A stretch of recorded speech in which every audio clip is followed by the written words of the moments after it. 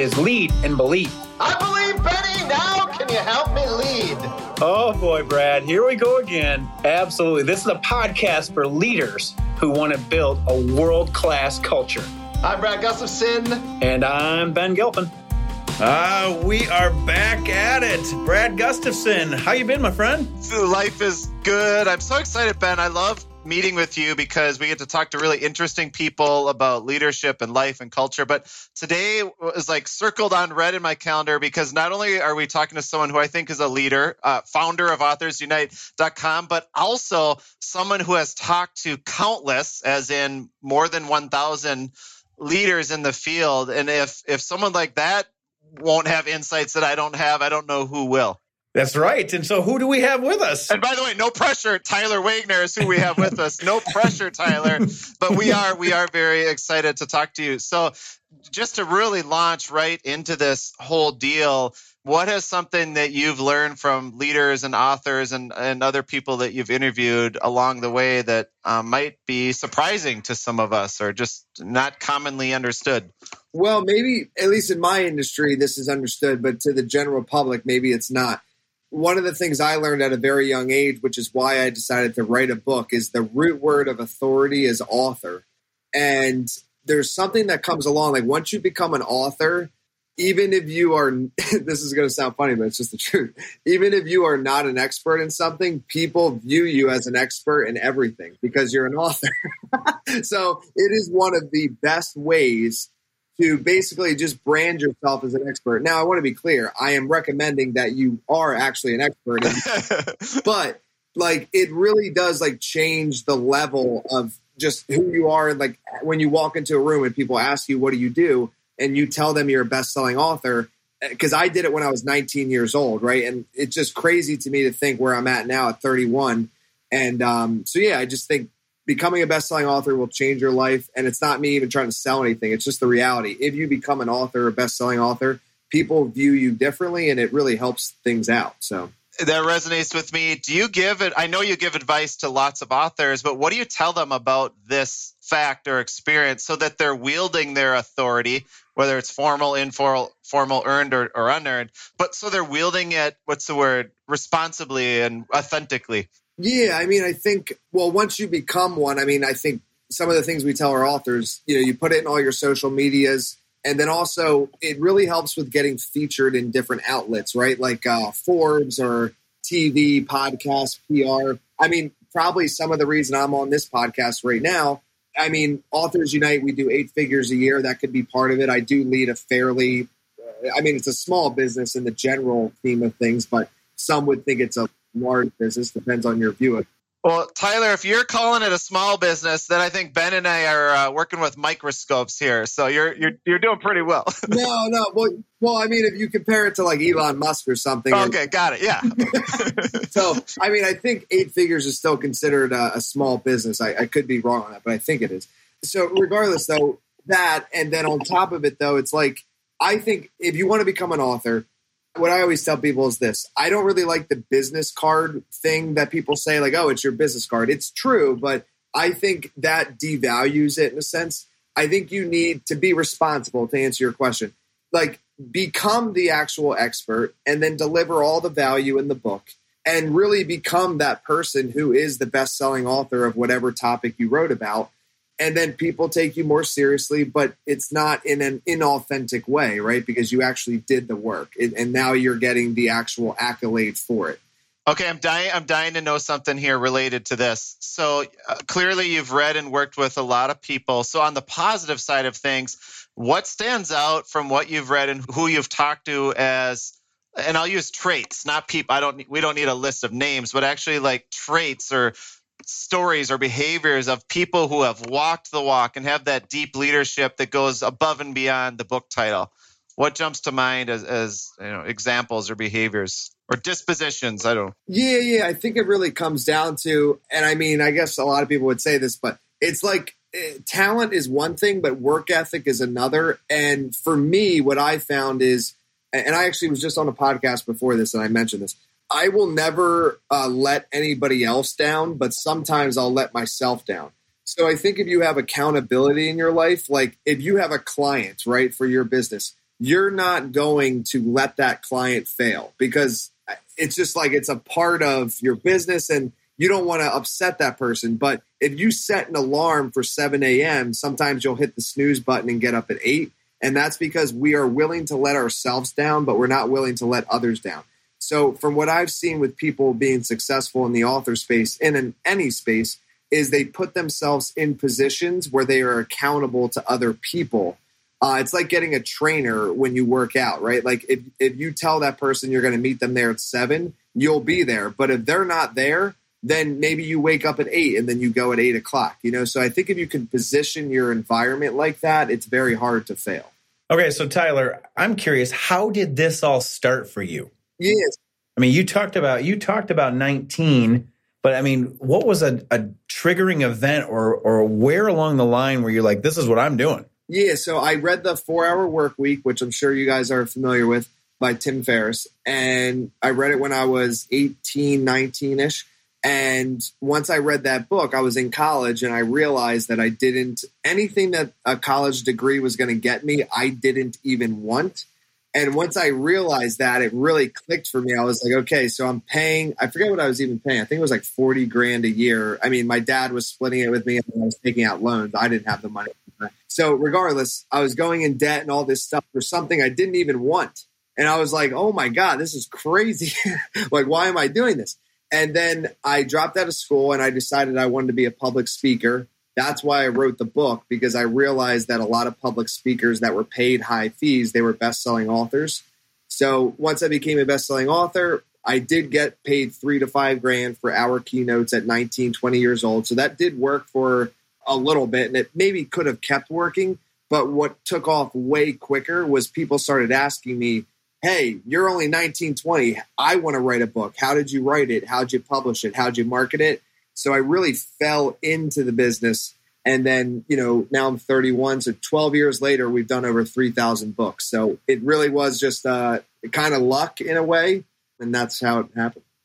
Well, I mean, I hear you say luck, but I can also hear there's a drive. You've got an internal drive that you have a thirst to kind of keep going. And whether that's through marketing yourself, publicizing yourself, but it just sounds like that it's not enough, that you're driven. Yeah, I think, and I've actually talked about this on some other shows too. Part of that, I think, is like I've seen growing up, I saw my mom and dad work so much. So I kind of feel, this is not the case for most people, from my understanding at least. I had like an exceptional childhood. Like my child, I cannot complain in any way. Like it was the best childhood I've ever heard of. And it was so I almost feel like it's not obligation's the wrong word, but it's just like this thing in my head that's like, okay, I was given so much as a kid and had such a great experience as a kid. Now that I'm an adult, I would like to give back to my parents and to others to just make their experience as good as possible, because thus far on planet Earth, things have been A-okay. Tyler, best or craziest or most unexpected childhood memory? No, I couldn't even share that on here. Yeah, that would be no problem. That's okay. No. I mean, let me think about it real quick. Yeah. Honestly, I mean, it's not an exact memory, but what comes to mind, I started at a very young age with kind of the party stuff, which I'm actually grateful for, because I kind of got it out of my way at a young age, so that when I got to college, I was kind of already over all of it, which most people, that's when they start in college. So all I would like to say is that, like, I kind of it's just true. I lived kind of like a rock star life when I was That's good, man. But maybe that's why I lost my hair at a young age. I don't know. And see, Brad knows all that about me too. That's why every now and then when Brad and I get together, he always makes sure to buy me mashed potatoes. That's true. Is that accurate? True story. So let's get back to a couple of things I got. You deal with a lot of entrepreneurs, leaders, authors, writers, all these things. And I'm sure that as you've worked with so many different people, you do see traits, but you also see things that maybe are pitfalls.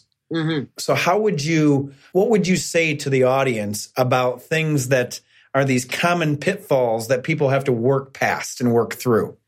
Okay, here's the number one thing. And I literally created a whole other company on this. So it's called Infinite Partnership System. And this teaches how we grew Authors Unite to 8 figures a year. And what it is that I notice, and I'm sure you guys are aware of this being in like the online space just in general, is there's so much talk. And I want to be clear before I say this. This stuff can totally work. It's been proven to work. I just don't think it works at the rate that is at a percentage that is good. Like I think there's a better way, and I'd like to present that way. So what it is this. You build a sales funnel. You run Facebook ads, and magically you create a 6, 7, 8-figure business, right? Like Facebook ads, sales funnel, and it all works out. It's just the reality of that is that it's very few people that succeed that way. It can happen, but it's very, very rare. Another way, and this is what I think is a pitfall and completely overlooked, and this is what we teach in Infinite Partnership System, is I grew Authors Unite to 8 figures through partnerships. 99% of it is through partnerships. So what I discovered is we're the best in the industry at book marketing. So I realized I was looking in our CRM and seeing where all the money was coming from, and I realized one year that one of our publishing partners had referred over $1 million in business to us from one publisher. So then it clicked for me. I was like, okay, well, if I can just find 19 more of that guy, then we'd have a $20 million business. If I can just find 19 more of those type of publishers. So then I told my whole sales team, I was like, all right, stop everything. No more Google ads, no more SEO, no more Facebook ads, none of this. All we're doing is we're reaching out to book publishers, ghostwriters, editors, and PR agencies. Those were the 4 top partners that I figured out would be the best to refer to us, and we could refer to them. And literally, I mean this in no exaggeration, we have reached out to every book publisher that speaks English in the entire world, unless they've been created in the last 3 months. Every single one. And I think a lot of businesses, what they don't realize is they have a few referral partners. But what if you had 10,000 referral partners? Like, what if you had 100,000 referral partners? Like, how easy would your business run? And how profitable would it be? It would be crazy. And with zero risk, because there's no spend, there's no tweaking the sales page. It's just like partnerships. That's all it is. So if you have a good product or service, find the people that offer complementary services, reach out to them at scale and partner with them and give them a commission of all the sales they bring you.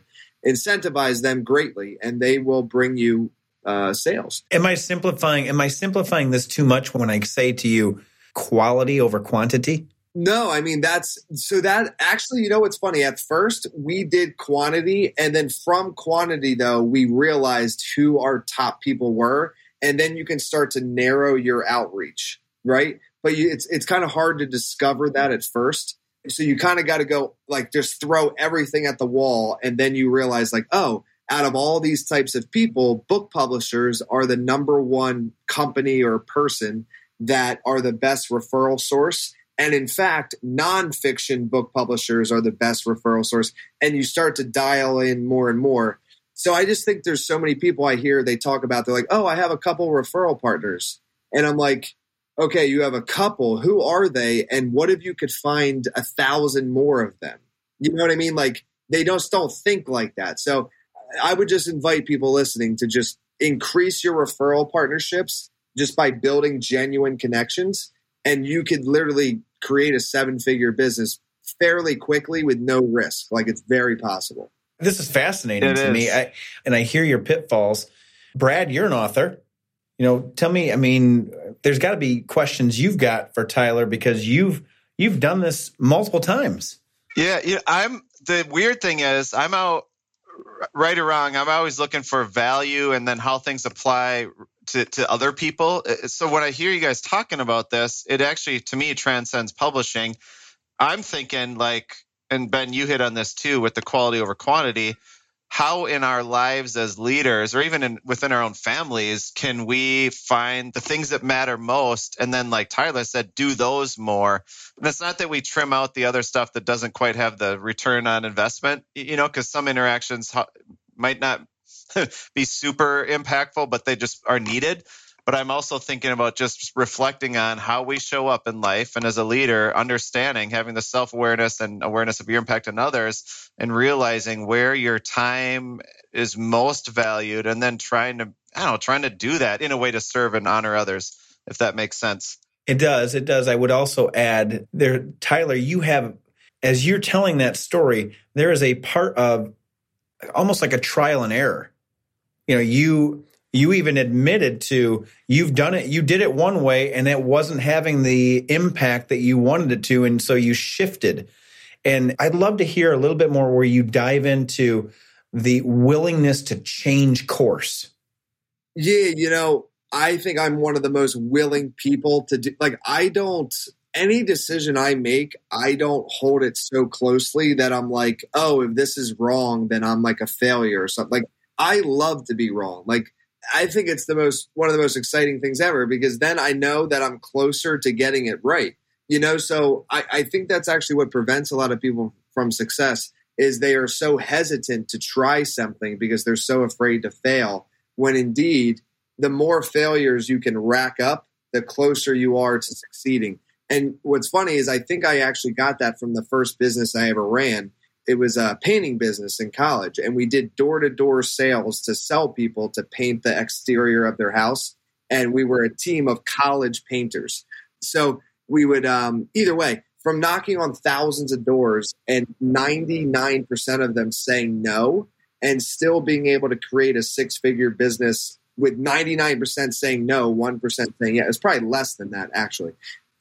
That's when it clicks, right? It's like, oh, wow. Sometimes success is really just a numbers game, and you can be more calculated about it, right? Like the more intelligent you become and based on data and stuff. But ultimately, sometimes it's just a numbers game, and people aren't willing to put in that work. So sometimes being a leader is just actually doing it, like knocking on the doors, and then your team watches you do that, and then they do it too, and then it amplifies the effect. I wonder if sometimes it's not exactly about fear of failure, but it's just not knowing what the options are to try. Yeah, it could be that too. And you know what? It goes back to, I think what I said, it's like overthinking it, right? So to me, the way I view things, it's like almost everything is just about relationships. That's the way my brain works.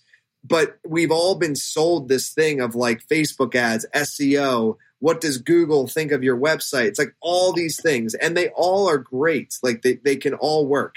But at the end of the day, whatever happened to just old fashioned picking up the phone and just calling somebody, and just like connecting with them and being like, hey, you're a book publisher. You work with authors. We are too. I'm not trying to compete with you, but we also do book marketing. Do you do book marketing? No, you don't. Cool. How about we plug in, and it's as simple as that. Click. A week later, they refer you 10 clients. And that's literally how it works. So that can work for any business. You just got to be willing. And not every call I have is that simple. Obviously, some people say no and whatever. But just be willing to do it. And I think it's about finding the right people that you can help them, they can help you, and scaling that out. That's my experience, at least. Tyler, you are a leader of leaders. And I'm curious, do you have your own network? Do you have people that you reach out to that help you?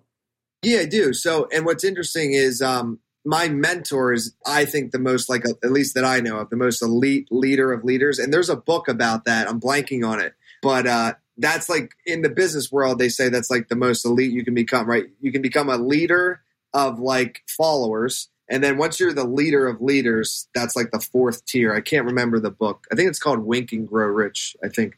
Regardless, his name's Jason Gaynard. He runs this company called Mastermind Talks. And he was my first mentor. I helped him put on his first event. And I realized as I've grown and just done my own business, a lot of what I do is like subconsciously things that I learned from him. And that's actually how I came up with Authors Unite along the way. Is I was like, okay, a lot of people want to write books. They're reaching out to me. But if I focus on just helping authors are leaders. So if I focus on helping them, that'll trickle down and help everybody else. So if you can find that in your own niche, I don't know, it just works, so. Brad Gustafson, you got a leader believe for me? I do. I want to lead differently based on one thing I heard Tyler say. All very fascinating, but the thing right away off the bat, I thought I should do that differently. It's when he talked about letting yourself down. I do. I work really hard not to let other people down, but it's easy for me not to keep appointments with myself, whether it be writing appointments or things like that. I am very interested in trying to find an accountability person just to share some vision and the why behind a current project I'm working on, partly just so I can stop not doing it. There's a double negative. If that makes any sense. Yeah, it was. Or maybe so I can... Especially from an author himself. Forget that. We'll just move on. So that means you, by deferring, Benny, you are going to tell us how something you are now believing or good, kind of a mindset type thing. I actually think most people do know this, but I think it's worth saying again. And I'm going to quote Tyler, when he said talent is one thing, work ethic is completely another. And that's to me, that would be the piece that as whatever realm you are in as a leader, people are constantly seeing your work ethic. And you also see that work ethic. There is nothing more. Your work ethic defines you in so many ways. Are you willing to take that risk? Are you willing to try new things, to change? Are you willing to roll up your sleeves and get your hands dirty? To me, work ethic is what it's all about. Benny, before you go to Tyler, here's an insightful thing you made me think of, and same with Tyler. I want to be now more careful with my work ethic to make sure I'm not just dogmatically working, but that I'm thoughtfully working and ready to pivot if there's a different way to think about something and not be afraid of failure, just trying something new. Makes sense? I think we could dangerously work hard, but are we working in an impactful manner?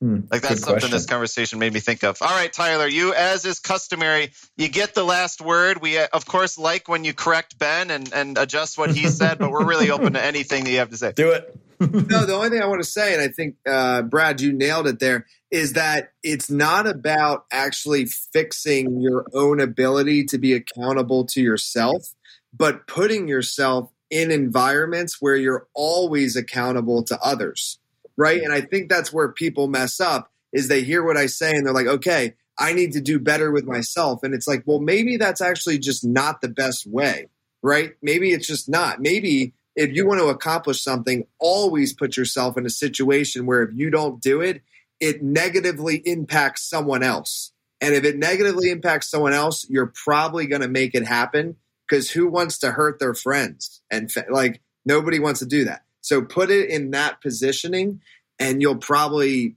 do what you say you're going to do, which it sounds easy, but it's really not that easy all the time. So regardless, this was a lot of fun. It's fun to have two people interview. So thanks, guys. Man, you nailed it. That was a great way to end. Benny, you want to point people, if they want to learn more about Tyler and his interviews and book, et cetera, you want to point them in the right direction? Absolutely. So first off, people, you're going to find Tyler on, you can find him on LinkedIn, but even beyond that, go to authorsunite.com. That's where Tyler's the founder. That's a great space. He's also got his own podcast, and Brad wasn't joking. He has interviewed a lot of people on that podcast. So check out the Tyler Wagner podcast. Tyler, this has been great. It has been, for me, just listening to the process and listening to your story and your journey is quite inspiring, and it's been powerful to listen to that. So I appreciate you coming on and joining us. Thanks again. Thanks, Tyler. Thanks for having us. Creating a world-class culture requires intention and optimism. And sometimes it's the small steps a leader takes that matter the most. We hope today's conversation helps you move hearts and mountains as you lead and believe.